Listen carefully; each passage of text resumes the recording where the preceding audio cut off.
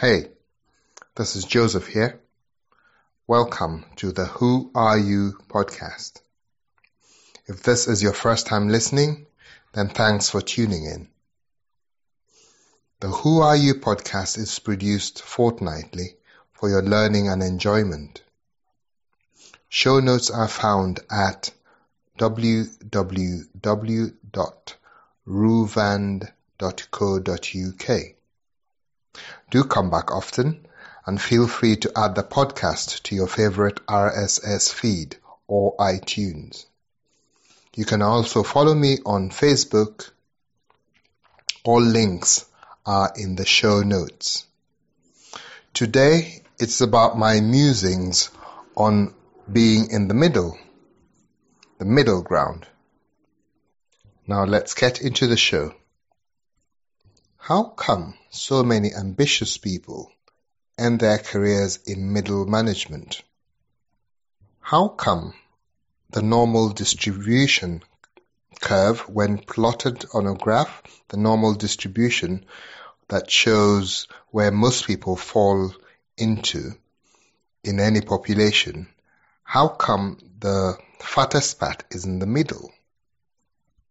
How come when two people we love, mother and wife, mother and father, two siblings, are in a dispute and we are caught in the middle?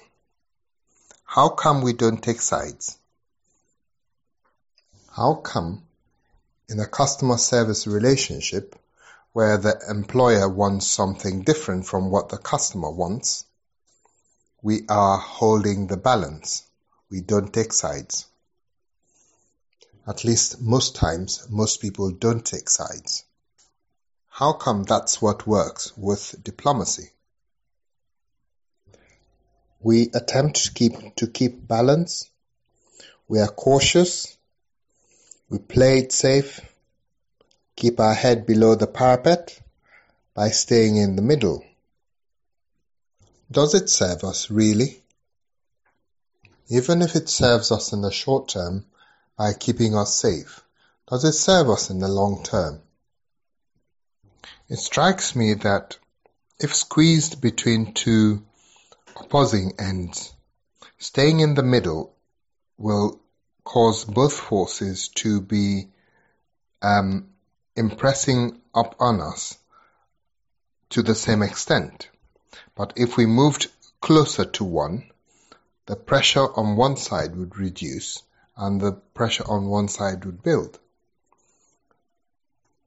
Is that better or is that worse than being in the middle and feeling the pressure from both sides the same way?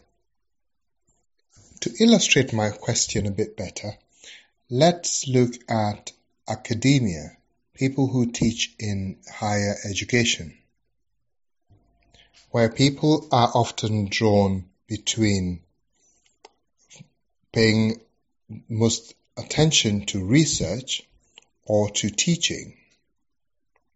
And many people try to do both, even if that's what the system wants us to do.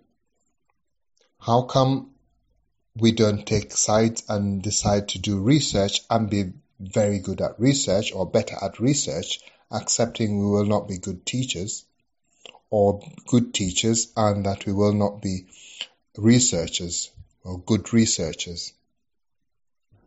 Or a senior lecturer or professor who's promoted to be head of department or dean of a school, where they're required to be a business manager alongside being an academic.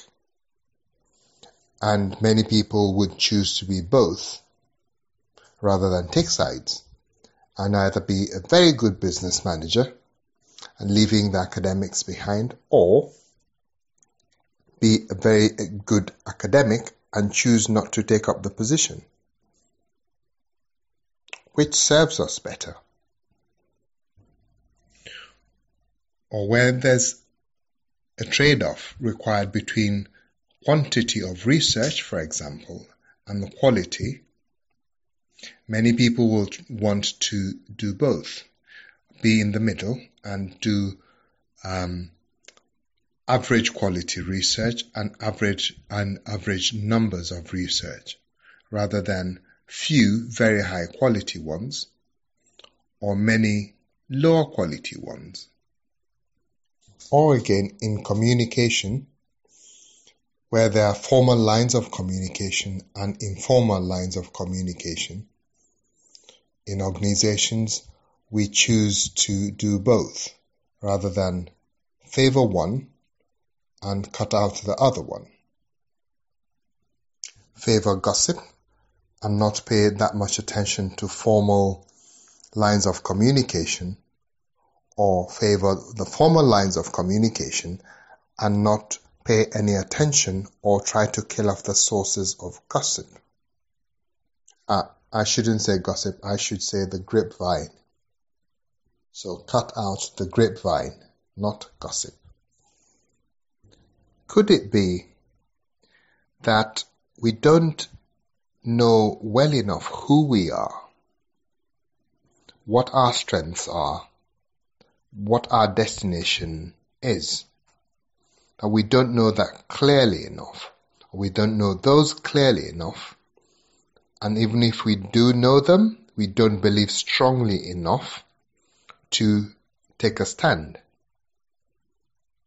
Yet, we admire people who do take that stand and don't stand in the middle. When I say who we are, I mean who our being is, who we really are, not the mask, not the facade that we might show, but what the ideals that are closest to us, that are really important to us, what those are, what those ideals, those few ideals that we have alongside us whenever we are being our best.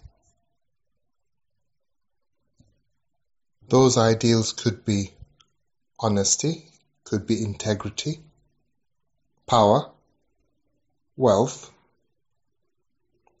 kindness, and lots of other ones. Do you know what your own ideals are when you are being your best? What ideals you have by you that you live by, that anyone who observes you sees that in your behavior, not in your thinking, in your behavior, in who you are being. Not the individual actions, but what those actions say about the person who's doing them. Not what you have, but who the person who has those things is. What comes to mind for you? What of your own destination? By this I mean where you are going, what the future you really desire is. What that future you want, if anything were possible, if you weren't afraid, if you didn't try to balance both ends. And your strengths. A lot of my thinking around strength was developed by Dave Clifton and Marcus Buckingham in their book, Discover Your Strengths, which led to the Strengths Finder many of us might be familiar with. And the fact that many people who excel don't try to be balanced, that they find out what their strengths are and develop those strengths. They don't devote as much time to what we would call their weaknesses, the things that they are not so good at. They didn't say this, but I took from that. If you pay attention to your strengths, but are humble enough to know that that is not the full story, then you would see other people's strengths and bring close to you people who have strengths that complement yours and people whose strengths help manage your weaknesses. So you don't try to be rounded. You get other people to round you so that you can excel and they can excel. It made a huge impact on me and led me into studying strategy and a few other ways I've connected with people because I paid attention to what my strengths are, the things I enjoy, the things I pay attention to, the things I learn easily. So what if you know all these about yourself, who you are, your strengths, your destination, your ideals? Would you still be able to look in your employer's organization, in your organization, and see where there is an intersection between what the company wants for its growth and profitability and what your strengths are, your unique strengths are, so that you can apply them fully without having to balance out what you are not so good at? If you work in the public sector, instead of growth and profitability, it would be public service, that you can develop public service to the highest standards using your unique strengths and who you really are. Is that possible for you? But then this requires work on your part to understand who your employer is. What are their values? What is the mission? What are the key objectives? What is the strategy of the company for achieving these objectives and getting the mission? However junior you are in the organization, if you understood those and understood yourself, would it make your day more interesting? Would it make your work more challenging in a good way if you're playing fully to your strength whilst working towards where the organization is ultimately going? I know organizations are unique and many would not ordinarily let you find out these things or pursue a career where your strengths are always evident. But then it is left for you to manage your career. No organization will manage your career for you, except of course if there's a succession planning framework and you are part of the people who are being moved to succeed the leaders. That's the only time you will get your career managed for you. But then that career is being managed for the organization's benefit. And tipping my hat at the politics of organizations that we know, that your immediate boss, what is really important to them in terms of what they want from work? Do you know this? And could playing to your strengths help them achieve this at the same time as helping you make your own progress? Perhaps as that manager who knows themselves and knows what the organization is doing, if you choose your focus,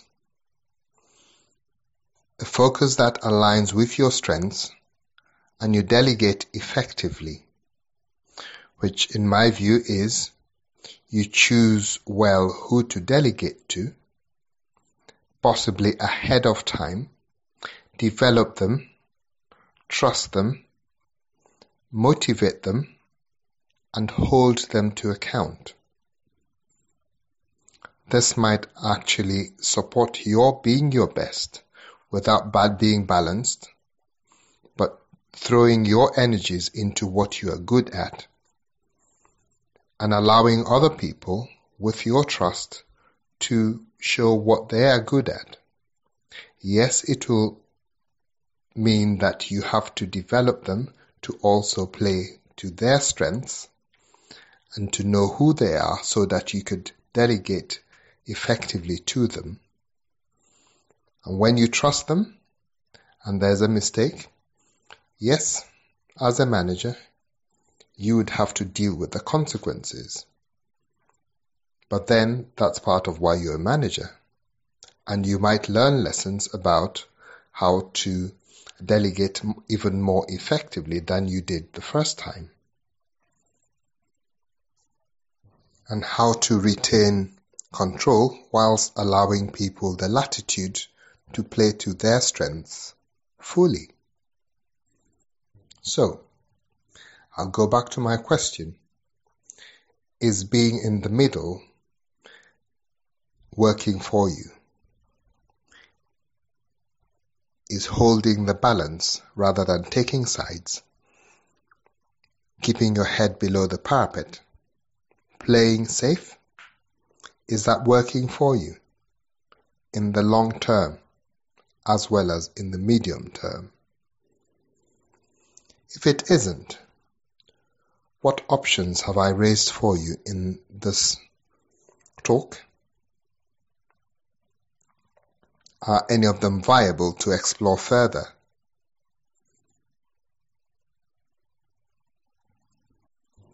Perhaps by staying in and playing fully until you are out, you might get different results and you might enjoy the journey. Thank you once more for listening. I hope it causes you to take some action.